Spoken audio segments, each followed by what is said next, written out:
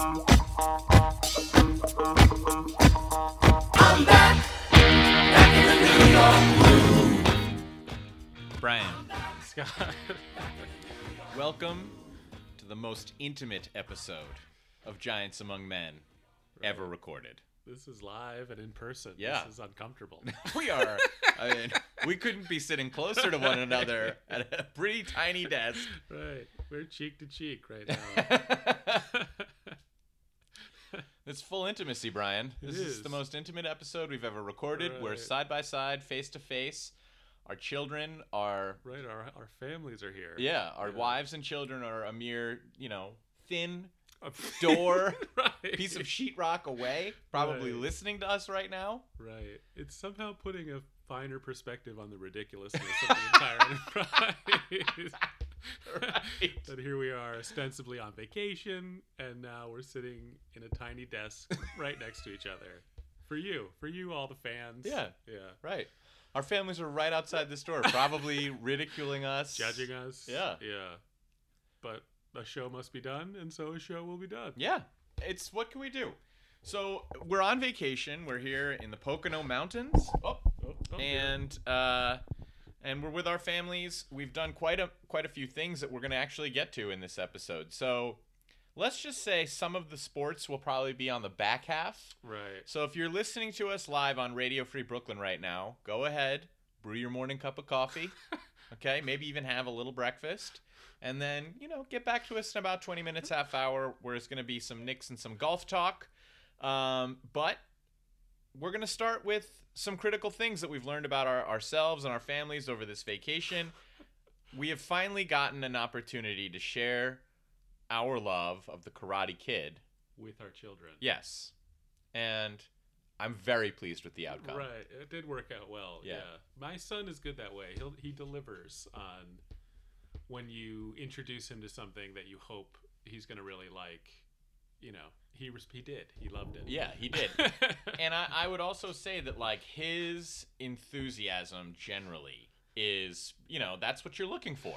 Right. No, he was ready to join Miyagi-Do karate, and he is ready for the All Valley tournament, I think. I guess, I don't know, maybe I shouldn't have been, but I was a little surprised that he didn't take more to Johnny. Yeah, I feel like because I've been watching Cobra Kai, though, and it is from Johnny's perspective, and we were joking about it the other night, but, the critical scene that Johnny has sort of not reckoned with, I will say, is the attack on the open road with the motorcycles, in which Daniel is just having dinner with his mother, and they see him out there, and then they follow him, and then they push him off a ravine down where he, it's a nasty tumble. That's really bad. It's really bad. So, where in Cobra Kai, Johnny's, a likable dude, and you get to be on his side. When you watching the movie again, it's oh, right, no, he's very vicious. Yeah, that was really uncalled for. And it was really, Daniel went into his karate school because he needed to defend himself. Right. And saw Johnny, left without a fuss. Right, recognizes he does not belong there. Right, yeah. Leaves Yeah. to go just have lunch with his mom. With his mother. Right. Yeah. And they spot him and nearly murder him. They plot his murder. That's what they do. Right. Yeah. Right. I think that was hard for children to overcome as far Right. as relating to a character, even though I think they did acknowledge that Johnny is sort of the cooler of the two gentlemen. Yeah. I don't know. I found myself reconnecting. I feel like when you watch Cobra Kai, Ralph Macchio is such a middle-aged dad, goofy guy, and it's sort of ridiculous. I went away from Daniel's son. Yeah. I got back with my Daniel roots. I agree. And it is, they did talk about it in the most recent Cobra Kai season. You do forget, because Daniel is rich and, dripping with privilege in Cobra Kai. Right. But he was Miguel. Right. He was really totally was. broke. Yeah, right. Him and his mom were just trying to make it, in their little apartment. She's hostessing at this restaurant that Daniel's having lunch with her at.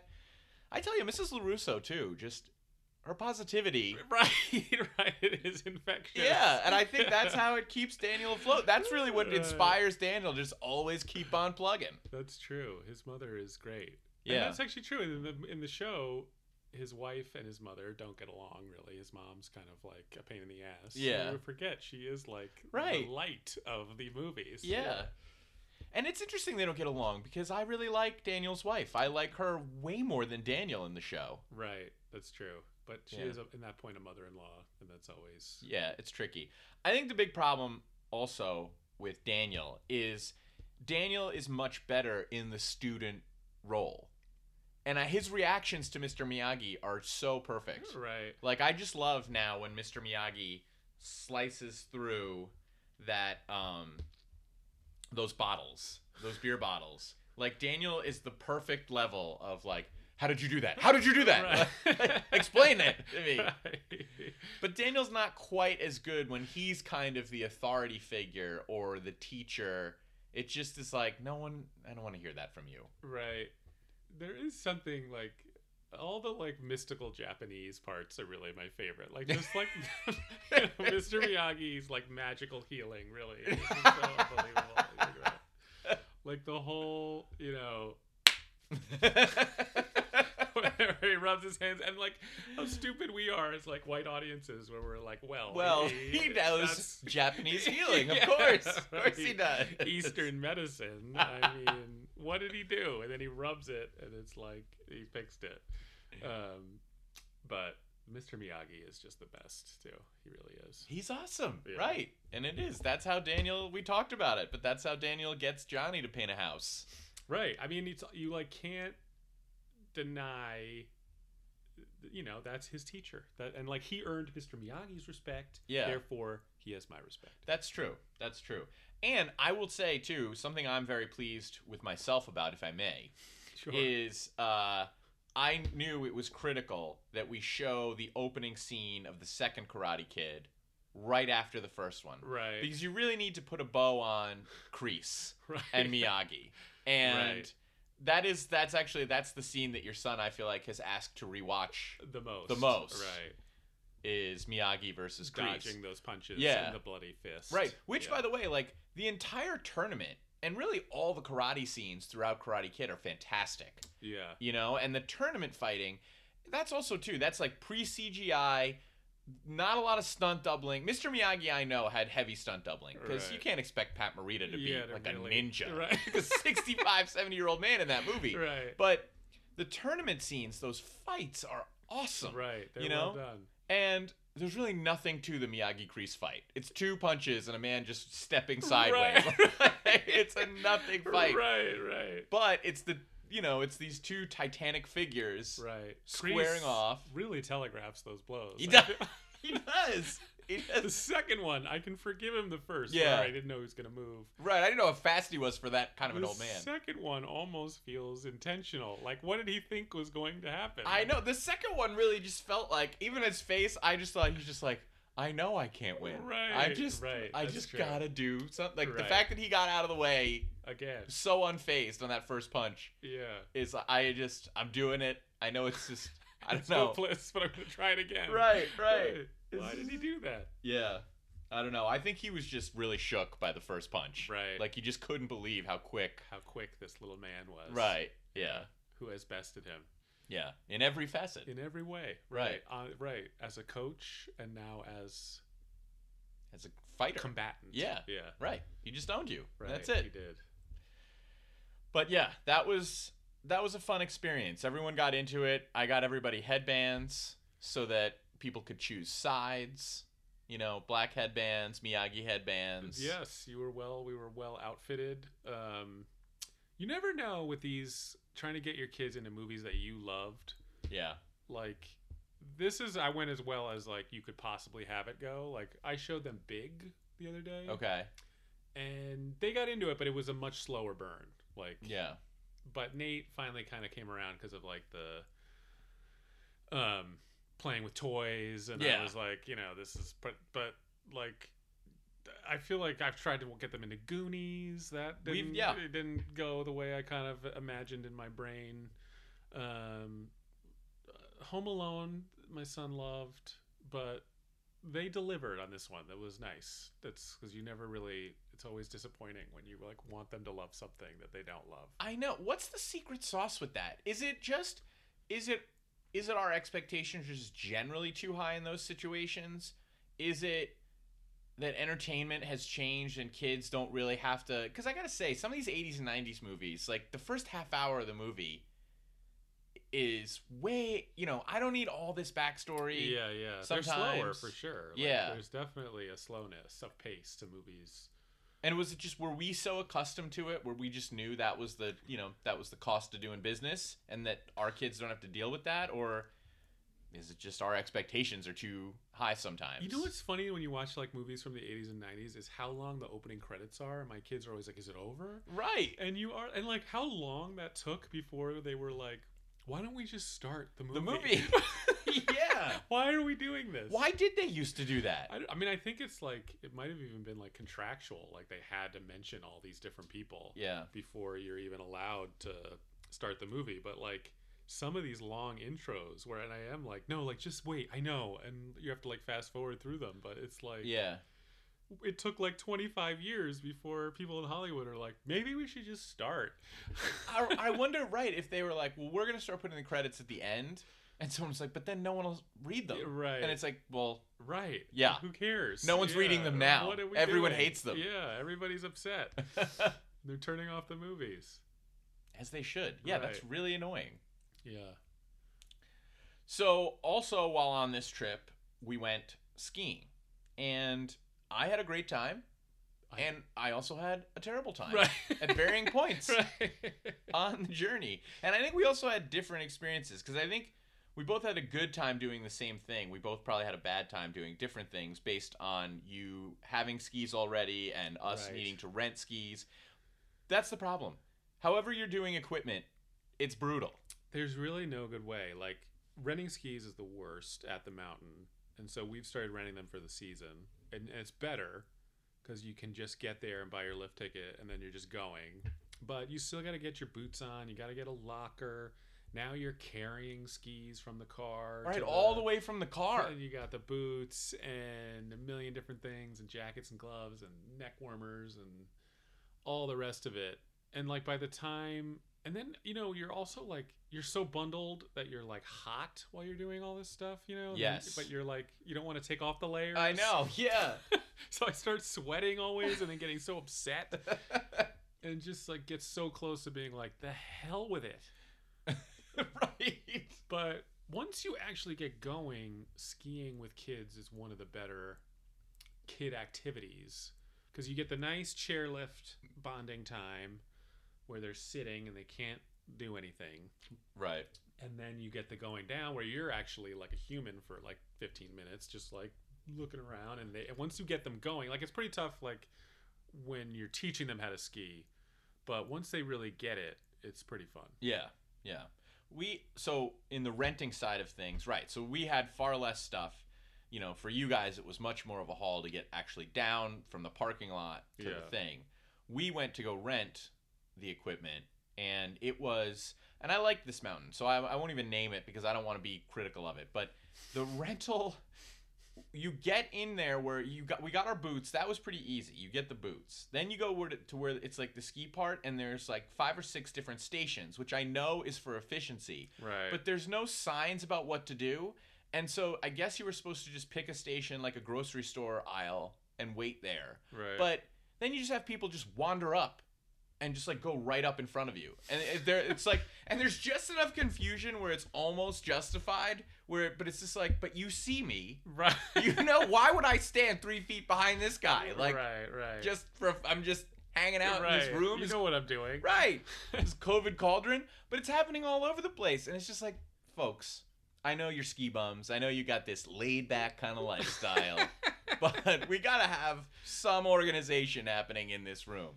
Yeah. There's no way to rent skis and not feel like a fool too. Like it's someone who the person working there just knows a lot more about skiing than you do always. And you have to be like, I don't know, like I want whatever. I want no major injuries today. Yeah. So, yes, Sorry, we So, yes, indeed. we experienced a little technical difficulty there, so we had to, well, it doesn't matter. You It guys doesn't don't care. matter, right? I don't know. I don't know. I think skiing's fun. It's it's expensive, Yeah.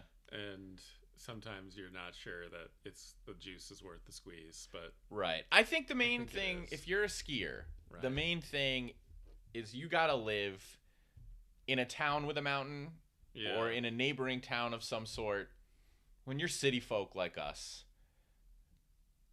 ultimately, it's probably not worth it, but if you enjoy it, it's fun and you do it. yeah. Yeah. It's I don't know. I never would have guessed. I always used to hate skiing. Sort of. It's just such an ordeal and it's scary, but I have come to appreciate it as a family man. But I don't know. No, I think you're right too. Because look, it's a way for your family to kind of be active together, spend some time together, and kind of do something you're all doing the same thing at once, and you don't have to be a supreme athlete to do it. There's Yeah. different levels of mountains and slopes you could go down. Although you got yourself caught on a bit of a diamond. Right. Yes, I did. I got a little lost. I had to get myself back up the mountain. And yeah, if I had taken a left instead of a right, I would have gone down to straight down. I would have probably had to take my skis off and walk. It Right. was like that kind of hill. Yeah. And I'm an okay skier, but not great by any.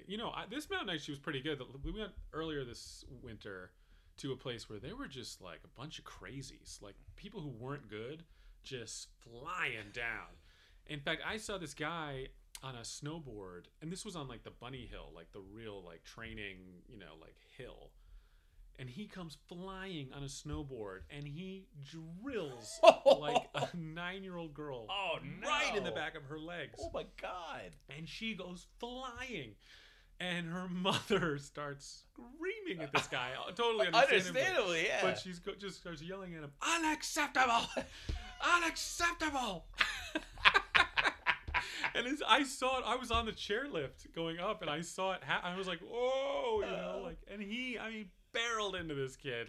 Could you tell how old was the guy? He was either late teens or early 20s type, and just totally out of control. But he was I couldn't tell if he didn't know what he was doing at all. That's the only excuse he could possibly have. But he was going fast, Yeah. But I could see what I've never been on a snowboard. I could see if you didn't know what you were doing, where you might get yourself going and not know how to slow down. Right. But just barreled into her, and the mother was so crazy. Unacceptable. Were you able to see how the guy reacted to getting Not enough. He was clearly shaken up by it, but he didn't react well. He didn't get up and go "Oh my God, I'm so sorry." He kind of Right. he took her yelling at him more "Look, pal, you nearly decapitated your Right. daughter." Yeah. And she's right. That is unacceptable. And I don't know how she wasn't she then was limping off. She could have blown out a knee. It was a really ugly scene. And the thing is, too, I don't buy it. If you're, first of all, you're on the bunny hill. You're Right, going. what were you doing? Yeah. For what were you doing on that slope? And even my daughter yesterday was pretty much her first adventure skiing. And she instinctively knew, I'm going faster than I'm comfortable with. I'm going to sit down. Right. Which is totally an option At for any even point. a rookie Yeah. snowboarder in his Yeah. 20s. So, Right, get down. yeah, that's still, even if you don't know what you're doing, that's on you. No, it was unbelievable. But then on the other trails, it was just like that. It was like being on a public golf course where there's people just spraying balls all over the place. But this was just yahoos going super fast who weren't good skiers. It's one thing when you're taking up space of good skiers and then you feel maybe you're at fault a little bit. This was not on the green trails, people just going too fast. But Right. they weren't actually yesterday. I didn't see a lot of that. So that made it a lot better. Yeah.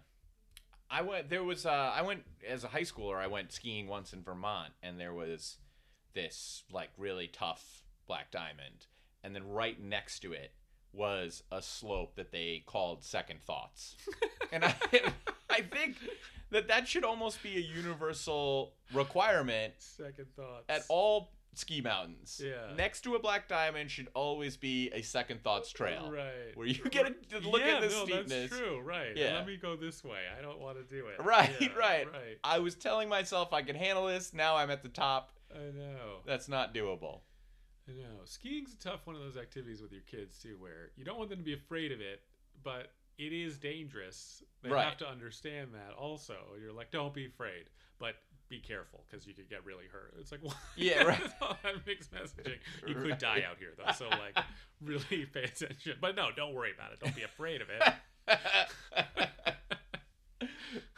Yeah, like I felt with my daughter, I didn't really have to explain that it was dangerous. I think she suspected Yeah. danger. Instinct. I mean, it doesn't take too much. It's just, you're going down. Right. You're going fast. But yeah, I don't know. I love the après ski. I'm great in the après ski. What's- After ski. Oh, yes. I dominate after skiing. Nothing is better than the lodge break. Oh, taking your boots off might be Oh, yeah. the best part of a day of skiing. Yeah. Actually, is the relief of that is so wonderful. And just the feeling of a well-earned meal, drink. Cocktail. Yeah. For sure. Your Just body, like- you did something, you pushed yourself. Yeah, no, it's good. All right, so that is the benefit of skiing, I think. Like, yeah. No, it's good. It's Yeah. good. It's good, honest family fun. But there's a funny meme that's like, I saw something where it was like rich people ask crazy questions like, "Do you ski?" Or whatever. You do kind of forget, right? Like most people don't go skiing ever. Actually, it's funny. Like, funny that you mentioned that. One time, I was with my wife and some of her friends, and it was fairly early on in our relationship or whatever. And one of her friends went to Vermont, so she is, a pretty regular skier. And I said to Nicole, I was like, "Oh, I guess you can't ski anymore because you had that knee surgery." Because she had a knee surgery just before I'd met her. And then her friends just start cracking up, and they're like, "Yeah, Nicole doesn't ski anymore." Right, since that knee injury. That's what stopped Right, it. prior to that, she lived on those slopes. Right. Yeah. I don't know. Skiing and golfing are interesting siblings of each other, Yeah. Like the way you graduate, like there's like the local, like what we're doing, what Right. we do. And then there's like you go to Vermont, that's like then you go to Canada, and Yeah. then you graduate to like Colorado. That's when you really like which I've never done in my life. That's so true. And they both like have somewhat prohibitively expensive equipment, Yes. and you have to live in a certain area to have access to certain like quality of instruction and play. Yeah. Yeah, that is true. It's very similar. Well, speaking of golf, Brian, the Saudi League, is that what it's called? What's it called? It's actually called the Saudi Golf League. Okay. Yeah. Yes, it is this like breakaway tour that Greg Norman is trying to start. Greg Norman, I don't know if you know this, had this like long history of trying to like fuck with the PGA Tour. He originally wanted to start this like world tour. He has this long thing that basically like the tour, which like I get, right? These guys are all like essentially independent contractors. They work for their money. But the tour is this like entity they have to like deal with, because they own all the events. So like there's guys I see. like he's kind of like, why do we share any of this profit? Right. So We're the players. the PGA is Uber, and the players are the drivers. Right. I mean, it's like any league, right? Except that it's even more so because, like, in the same way that the NBA, the players are the product, like in golf, the golfers are the product. Although I guess you could argue the courses are too, a little bit. But, in football and baseball and basketball, like, you have a contract with a team that agrees to pay you this much. Like, this, like, they don't guarantee you anything. You have Right. to go earn the money. Right. And so the idea of the Saudi Golf League is like this really cushy schedule. It's only like 14, 15 events, and you get guaranteed money. If it was like in addition to the PGA Tour, it could be fun. But it sounds like the tour sees it as this like existential threat, and so they are basically saying like if you play in this thing, you can't play in the PGA Tour. So, first of all, why is Greg Norman the guy who's leading? Is it like this is? I mean, this is sort of a joke, but like, is it because he had so many choke jobs on the PGA Tour that he's just like, I'm starting my own thing? Well, no, he tried to do it back in the day and failed, and this is like his. I'm doing it again. Okay. And he's got now more backers who can provide the money, and then Mickelson's into it because he has beef with the PGA Tour for similar reasons, and he also like has money issues that people like don't totally know about. Phil And, Mickelson? Yeah, like so Phil Mickelson.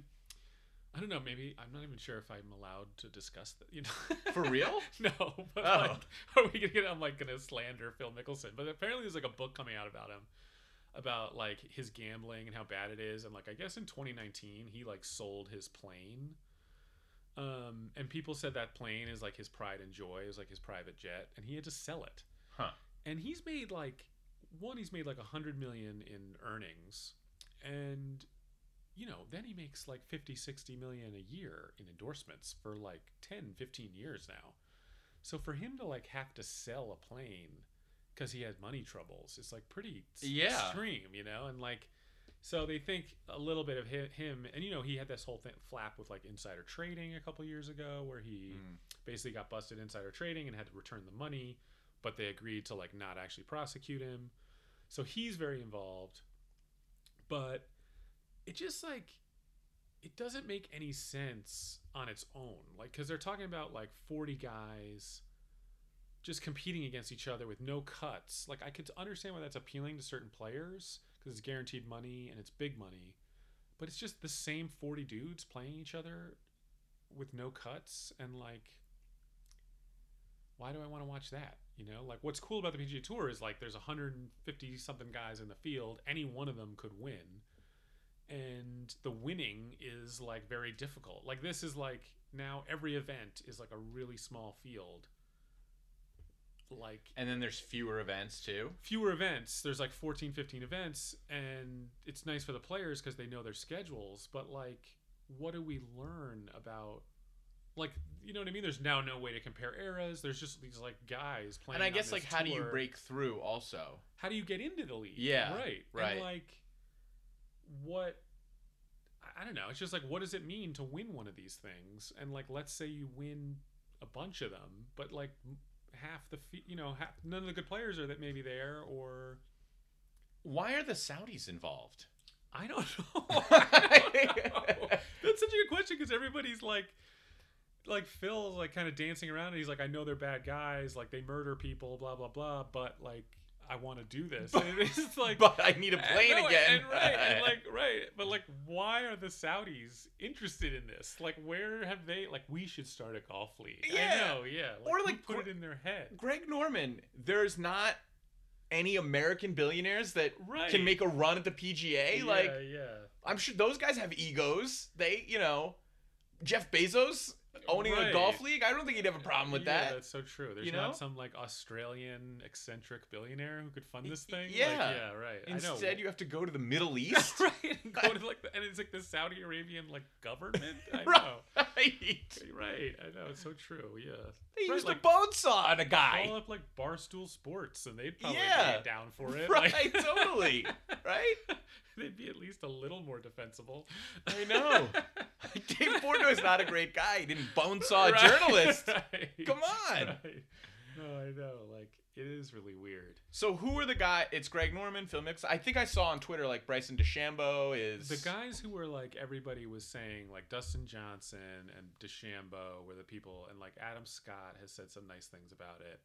But then Tiger was out against it in force, and then Rory McIlroy has been like really against it and been like really open about it, and like basically like it's just a money grab and it's gross, and like really outspoken. I think he's put a lot of pressure on everybody to kind of, good for him. and like the problem is, if everybody doesn't go with you, the thing falls apart really fast. Because like if you're Bryson DeChambeau, like, okay, it's nice to get this money, but like if there's no good players on there, like no one's gonna care that I'm winning. Like it just becomes like Right. a mini tour. It's like, why? It's like one guy going to the XFL on Right. his own, and then what? And I what- won the XFL Yeah, Super Bowl. Super Bowl, but Right. like no one came with me. Yeah. Well, then like you did nothing. They're You know? Like, Right.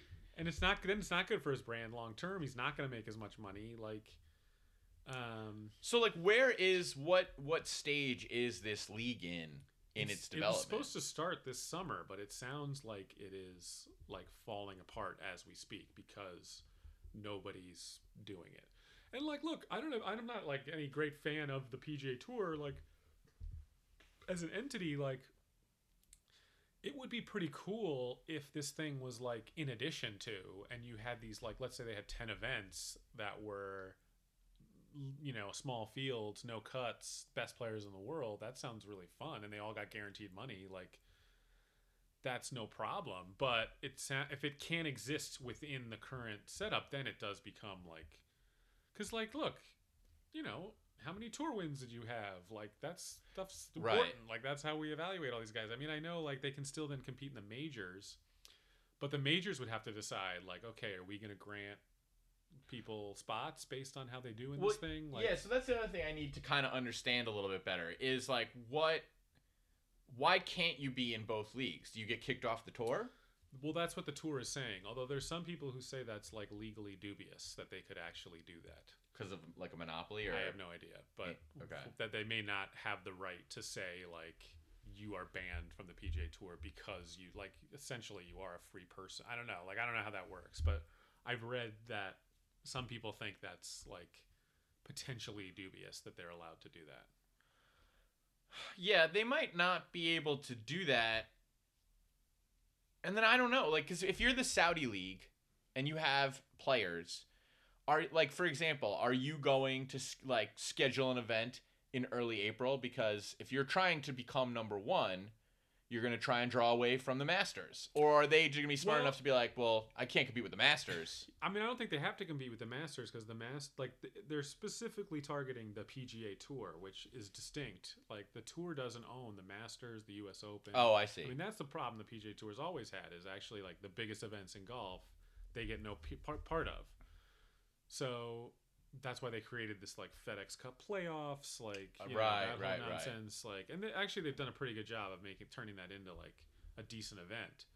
But and I think that's why this for them is like an existential threat, because they already don't have the biggest events in their sport, which is like really crazy when you think about it. I mean, it'd be like if like somebody else put on the Super Bowl. Yeah, that's crazy. I didn't know that. Yeah, no, they get nothing from it. All it is for them is like advertising for their players. Like, it's Wow. like, yeah, they're not, and they count as PGA. I mean, I think there's some connection because those wins count as PGA Tour wins, but they're not PGA Tour events. Like, the USGA owns the U.S. Open. The Masters obviously is put on by the club. They own it. I see. Like, the tour doesn't get any of that money. Wow. So, what are you opposed to the Saudi League, and it's mostly because you think it would just, you know, it would make it almost less competitive because there's fewer people? I just think the idea of it doesn't make a lot of sense if it is intended to be a rival league. If it is intended to be a companion to the PGA Tour, I think there's a way that you could have, like, they already have this thing, the WGC, which is 4 events a year. Like, if this was like a beefed up version of that, it could be really cool. But as like a rival league, that's just gonna like, it's just gonna dilute the product.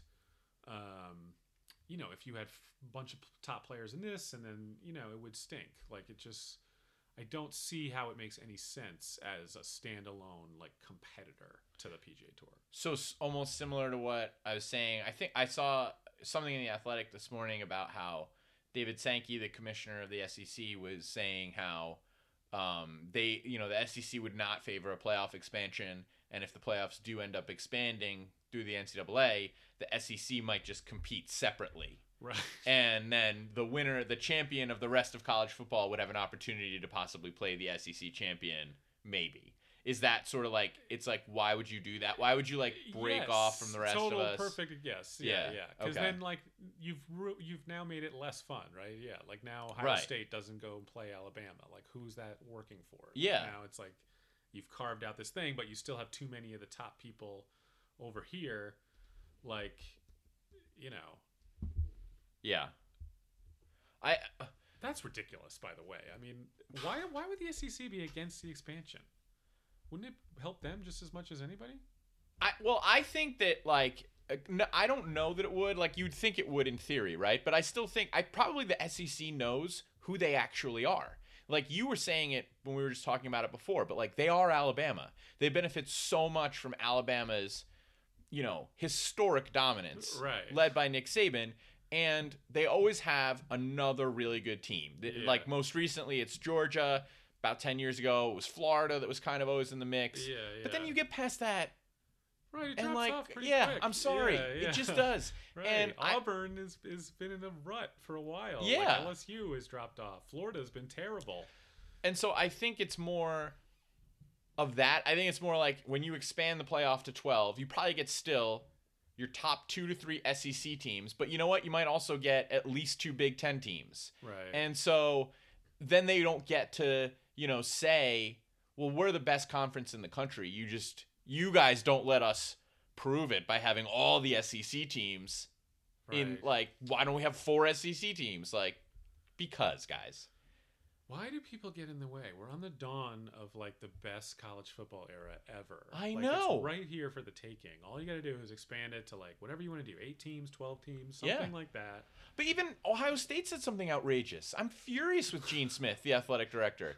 Because I think a lot of the appeal to some people about the playoff is like they were talking about, you know, of course, the season would have to get reworked. And, you know, you're talking about how much tour wins mean historically on the PGA. I could care less about the college football regular season. Anyone who's like a playoff would ruin the college football regular season Right. is an idiot. Right. Not that I could care less about it, but like, Why? I don't want to. ruin it? Yeah, like I don't care if Ohio State plays Miami of Ohio anymore. But you know, so they would have to kind of shorten the season, or at least sort of make it only conference play or something at the beginning, and then you get into a longer playoff because there might be 12 teams involved. Right. But then some of those games would take place in December in the home stadiums of the Right. teams in the schools. And Gene Smith said that he wouldn't want to play a playoff game in December in Ohio Stadium. He would much rather do it at Lucas Oil in Indianapolis. Why?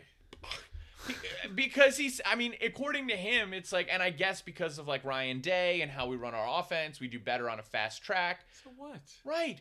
Whatever. Like, I don't understand. Green Bay is not like built for the, like, but you play in the cold and it's like, right. that's infuriating. Right. How fun would that be? Of Like, course, Playoff games a in home playoff college game. stadiums? Like, Right. sounds like heaven. A freezing night playoff game in Ohio Stadium Right. would be so electric. Right. But no, let's make students pay to go to Indianapolis. Right. To go play at Lucas Oil? Like, Yeah. yeah, no, that's terrible. That's terrible. I know. So I just think- right. Everyone's trying to ruin it. Let college football be great. I guess I know what people will say. It's already great. It's been great. It's fine. Those but- people are wrong, though. Right, They can right, say it. I know right. that's what It's they'd say right on too, the but they're dawn wrong. Of, like perfection to me. Like you're gonna have USC be back in the mix. You're Yeah. gonna get, sounds like Miami might be getting turned around. Like if you had 8 teams, if you could get like all those schools in and playoff, like that would be so fun. And you're so right before about Alabama. Like, Nick Saban is an old man.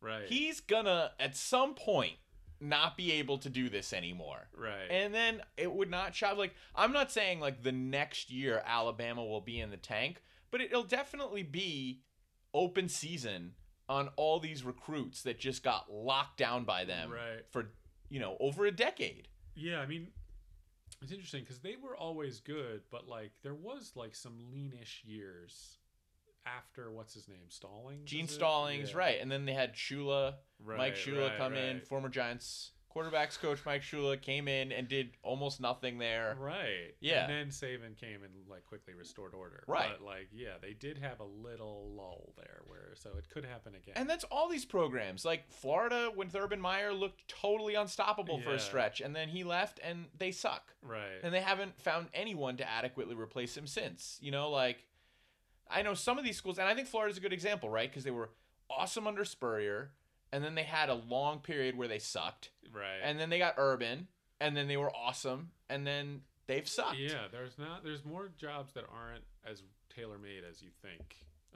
There's very few that are turnkey, really. Right. Yeah. Right. I mean, Ohio State might be one of them. They're probably one of them. They've never been bad. Right. Never bad. Yeah. Yeah. Well, yeah, that's us. Yeah. See? It's perfect. Yeah, I don't know. I just don't get it. I don't get the idea of SEC only. Like, talk about ruining it. I mean, if you think like an expanded playoff ruins college football, how about like SEC starting its own league? Yeah. I know. Like disbanding from the NCAA, like that will ruin college football. I also, getting back to the golf thing for a second, I'm supporting anyone who's speaking out against this. Isn't it funny how many news outlets, typically right wing, who are like, LeBron James, why isn't he speaking out against China? Right. It's like, hey, Phil Mickelson, why isn't he speaking out against the Saudis? Why is he joining the Saudis? Not speaking out, right? The opposite. He's right. Like acknowledging that they murder people, but being like, but they got a lot of money and this is a good idea. So, but I had to sell my jet. So. Right? Who cares? Right. But I need the cash. I put $1 million on the Super Bowl and it didn't pay out. Is it a gambling thing? Is that what he's suspected of? I don't know. There's apparently like a book coming out about Mickelson that's gonna like reveal all his dirty laundry that I'm pretty excited about. But one of it is that it's more, his gambling is like worse than anybody's aware of. But yeah, I mean, Rory McIlroy's been like super outspoken, and then Tiger has not said a ton, but was like, I'm sticking with the tour. That's where my legacy is, which was nice. It was nice, Yeah, like good Tiger, for him. Like, it wouldn't have shocked me if he came down on the wrong side. And Totally. so it's been a pleasant surprise that he's found himself on the, the proper side of this one. Yeah, that's good. Well, yeah, down with the Saudi League. I don't support it. They do not have Scott Ishii's support. Full support. No. No, good. Let me tell you who does have my full support, and that's Tom Thibodeau. Right. Ryan. He has my full, unfiltered support. Mine too. I can't believe it. Not only that, like, the Knicks firing Tom Thibodeau would be a catastrophe, I really think. I really think it would be madness. Like, to me, he's the only thing. Like, this front office has done a decent job, and I've liked a lot of the stuff they've done, and I think they're smart folks. But, like, the thing that has given the Knicks some credibility and feeling of, like, they have a plan and a clue and a little bit know what they're doing is Tibbs. Like, yeah. He gives them so much credibility and stability, and just, like, at least we have something. We have something solid. Like, that guy is a good basketball coach. Like, if we have a good team, he will put a winning team on the floor. Right. I trust that. Yeah. I don't think that's even debatable. So, like, that's the only thing we really have that's, like, rock solid. Like, Julius Randle, you can't really trust him. RJ Barrett, I don't know. Like, we've got some decent young players, but they're, like, all pretty iffy. Leon Rose seems like he knows what he's doing, but then he's got Worldwide Wes and weird characters, and he keeps hiring people. It's like, there's like 7. Like, what does Scott Perry do? Like, right. He's still around. Like, their front office is still a little weird. Like, the only thing where you're like, that guy is good at his job and he works for us is Tibbs. It's just like, you saw Tibbs was coach of the year last year. He had Elfrid Payton as his starting point guard, and he had Reggie Bullock in the starting lineup. Right. And we were the 4 seed. Right. Now, this season, there's been a change in the players, and we're worse. It's like, right. Whose fault is that? Not the coaches. Yeah. Like, who's in charge of the players? Because last year we had worse players, better results. This year we have better players, worse results. There's just not a lot of situations where that's the coaching's issue. Yeah. It's like the front office or whoever picks the players brought in guys that either didn't jive with what we were trying to do. Right. And it's also, it makes, like, whether or not you wanted to bring the Knicks in a different direction than where Tibbs had taken us, well, then why did you hire him? Right. And it was only 1 year, and it was way more successful than what we're seeing. So even if that was your strategy or your plan, that's a terrible idea. Why'd you hire Tibbs in the first place? Right. Why did you hire? And that you seemingly have the guy picked out to replace him in Johnny Bryant, who I'd never heard of, but, like, maybe knows what he's doing. But, like, never do that, first of all. Never hire a guy with another guy that you really want to be the coach. Just make that guy the coach. And then, like, like, has this season been super disappointing? Yes, it has. And the last couple weeks especially have been a disaster. Like the blown leads, losing terrible games, like it's really gone poorly. But like what were the expectations? Like the Eastern Conference is so much better.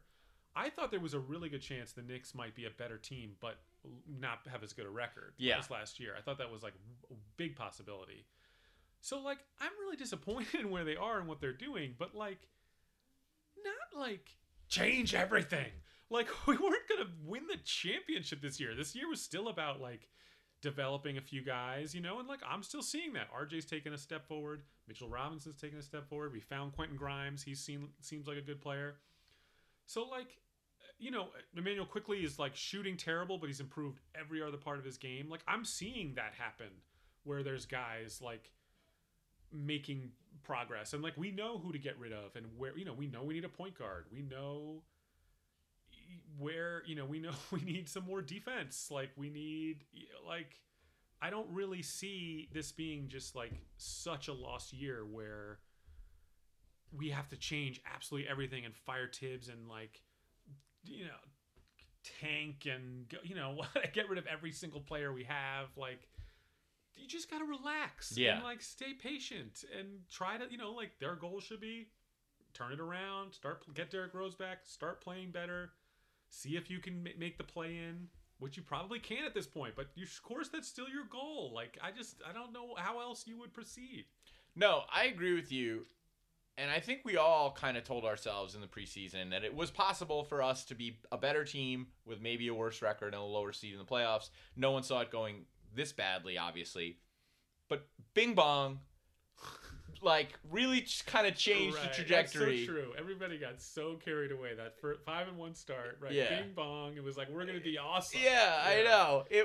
Look, there was reason to think that. There was. Like the Garden was rocking, and all those fans out there. We beat Boston in overtime, but I don't know. I don't know how I'd be able to tolerate a Tibbs firing, and it's so infuriating. It seems so Twitter media driven. I feel like Dan Duggan and Jordan Renan need to take notice. Right. How you can did get people fired? Yeah. Like, how did you guys allow for the Dave Gettleman era? Like, how did you do it? Right. How was not so much pressure? I mean, I guess it's like the difference is like you have an owner that, you know, that's like the thing that suddenly you see Dolan's name in headlines and you're just like, oh God. Like he's getting involved, you know. It's like he's probably like, "What? I thought we were gonna be good this year." And it's like, "Oh, Jim, like." So then they got to placate him, and it's like, "Oh, it's the coach. He's no good." And it's like, "Oh God, like." But then I also wonder, like, what's going on? Where, like, again, is it the media that starts getting itchy about Tibbs, and then Worldwide West sees an opportunity, and so he can point to it to Dolan, and it's like. You know, it's still media-driven to some extent. Right. If the media wasn't writing about fire Tibbs, Dolan might not think it's an issue. He might have told Wes. Right, and also Leon Rose, like, get control of your organization. Like, right. You were in charge. Like, why do I hear about Worldwide West? And also, we never hear from you, ever. Yeah. Ever. Also, who is this guy? Right. Who is he? But also, who is Worldwide Wes? Right. Why is somebody with the name Worldwide? And look, maybe I'm sure he's super qualified and he has all these great relationships and whatever, but like who's in charge? It's like then Scott Perry's still there. Like who does run the Knicks? Like Brock Aller has like a ton of power. Like there's a lot of cooks in the kitchen right now, it feels like. And the only guy I trust is the guy that is like probably on his way out. Right. And probably the only guy who his agenda is primarily about having a good basketball team. Right. You know? Right. Is winning games. Yeah. Which theoretically should be what everybody's trying to do. Right. But like, it's so clear, like, Worldwide West's number one thing is to get Johnny Bryant in as head coach. And like, I don't know what Leon Rose's priorities are. Right. I don't know what Brock Aller's priorities are. Like, I know what Tibbs' priorities are, and I know I'm fully aligned with those priorities. Right. I just am so sick of the play the kids stuff because I just feel like, one, most of the kids play, and then two, the only guys what you're really talking about is Obi and Cam Reddish being like force feeding them beyond what they've earned, essentially. Like, Cam Reddish does not deserve a ton of minutes. Like, the only reason you're saying you want to see Cam Reddish is because he's a former lottery pick and you're curious. Right. He's a shiny new toy. Yeah, and you want to see it, and he's got some talent. There's no reason to think he's a really good player. And there's no urgency to like find out what this guy is. And then like Obi, who I like and everything, like Obi knows exactly what he needs to do to play more. He needs to hit 3-pointers and block shots. And if he's not going to do it, he's not going to play that much. And like Julius plays, they win more. Like he plays more because he's a better player. And sometimes does it feel like Obi provides the spark? Absolutely. But I just am so convinced that more of Obi would be less. Like, you know, that like when Obi is ready to play more minutes, he'll get them.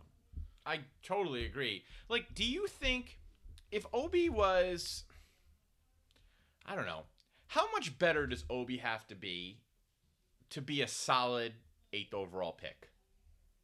Like from what he is now? Yeah. I mean, look, if you look at his per 36, like they're pretty good. Like he really doesn't play a lot of minutes. Right. Like he plays like 15 minutes a game and he's averaging like 8 points, you know. So like, you know, I think his per 36 are, you know, 13, 14 points and 7, 8 boards. Like that's a pretty decent, you know what I mean? Like late lottery, like he's a useful player. And I love the kid. He's awesome. He's so fun to watch. It's not like I'm like, why are people like, we're boring and losing and he's exciting. Right. I get it. Yeah. But I feel like he's going to play more when he deserves to play more. Like, and it's really on him. It's like Obi's got to step up. Yeah. Like, it's not, oh, this guy's just got to play him more. It's like, no, he's got to get better at these couple of things that we know he needs to get better at. Right. Why is Obi getting blamed for winning a boring dunk contest? Yeah, I don't know. It's fitting though. Like Nate Robinson won like the last totally shitty dunk contest, so that's appropriate that Nick always seems to win. When I will say, like, I hate when people bitch. They act like it is like some like look, the dunk contest is not good some years. Like there's not always like a generational dunker. It's not always Aaron Gordon and Zach LaVine. Hey, guess what? Some years the Super Bowl sucks ass. It's a boring game. Some years Game 7 of the World Series is 10-1 and it stinks. Some years golf tournaments don't come to give big sporting events. They don't always deliver what you want. Sometimes like the gold medal favorite falls and it's boring and you're like, oh, that's what happens. It wasn't a good dunk contest. It's not the end of the republic. It's not like something that has to be fixed. Fix the dunk contest. It was just boring this year. Next year, with any luck, it'll be better. I agree. I do think though, I would settle for every year less exciting dunks from the top players. Right. The thing about the dunk contest that the NBA, like, I'm sure they know this and they try. I don't know who like, because one, it has to be a young players because the vets don't want to do it, but it does have to be stars because those are the best dunkers. Like they always try to get these like dunker guys, right? And, like very few of them actually deliver. There was the guy who won a couple years ago. I forget his name. Who was really good? Like Derek, was it Jones or what was that? He was really good. Anyway. There's those guys, but it's like usually the guys who are awesome dunkers are really good players. Has like, LeBron been in one? No, he didn't do it. That's a disgrace. I know, he should have. That's a black eye on his career. It really is. He should have done it. And his whole thing, like, I'm not that kind of dunker. It's like, dude, you're like the greatest I've seen. Right. Also, you've seen him messing around before games. Like, right. Just because you don't like maybe do all the tricks, it's like the power, the athleticism. Like, trust me, you would have won too. Like, right. If you were worried about like disappointing everybody, like Michael Jordan's most famous dunks had nothing to do with a trick. Right. Didn't do anything weird with the ball. Yeah. It was just I'm so cool. Right. Like that's it. Would have been fine. Yeah. That's just. I'm sure for him, he feels like he's got nothing to gain from it, everything to lose. It just embarrasses him. But like Kobe did it, and he kind of sucked at it. Right, but I mean, that's the thing. It's like, he's like, well, I have only things to lose. Like, that's your mindset when you're insecure. Yeah. And, like, not the best player in the world. Yeah. You know? Like, you have nothing to gain from it. You have everything to gain from it. You have immortality to gain from it. No, he should do it. Yeah. He should have done it. When you don't have those guys, then it doesn't deliver. Like, right. He should feel shame. He should regret it. He should be like, I should have done one dunk contest. For Right. God's sakes, it would have been really fun. Yeah. Has any of Brooklyn's, former No, but trio? I don't think Kevin Durant would be good in it. Yeah, I don't think so either. Right. But you still got to play. Right. You think he should have done it? I just think they all should. Right. I don't blame him. I don't think he would be good at it. Yeah. I do think Bye. LeBron. Sorry. I do think LeBron should have done it.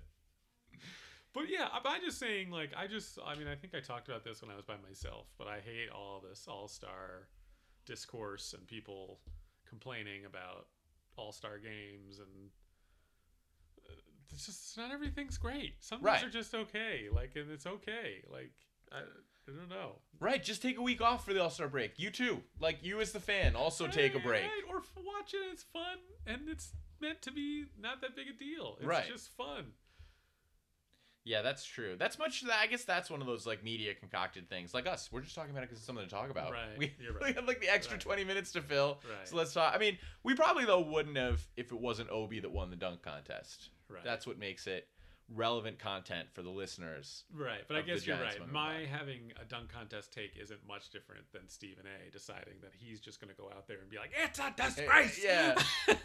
Oh, speaking of Stephen A., that's something I wanted to get to. Oh, yeah. Stephen The A. dog. and Mad Dog It's are good? brilliant together. Really? They're brilliant. First of all, it's only Wednesdays. Yeah, right. So it's one day a week. Right, which is so, enough. Yeah, Yeah. you're not getting way oversaturated with these Right. two because no one can tolerate that much screaming.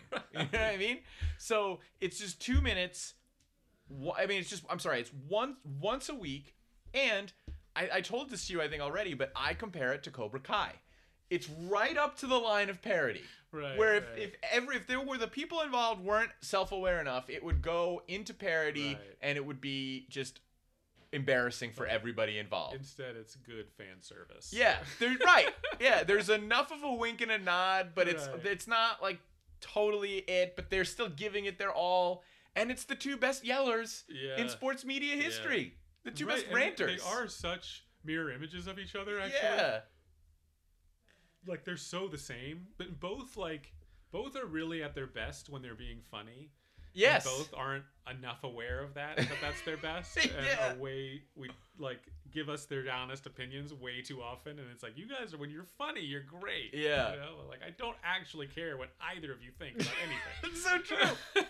But I think that there's like this kind of element to it where like they are funny because of each other. Right. Like, they see it in one another. It's like, okay, I see what neighborhood he's in. He's Yeah. like, I'm going to stay, Right. I'm going to It's get like loud. professional wrestling at that point. Absolutely. Like, of sports commentary. Yes. Yeah. All right, I'm gonna have to check it out. No, and I watched enough clips of it to be like, all right, I'm in. I'm in. Yeah.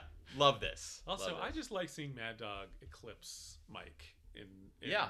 stat. Like, that's a big get for Mad Dog. He's on freaking ESPN. Yeah. It's like Mike Francesa is not on ESPN ever. Right. So, congratulations to Chris Russo, New Canaan's finest.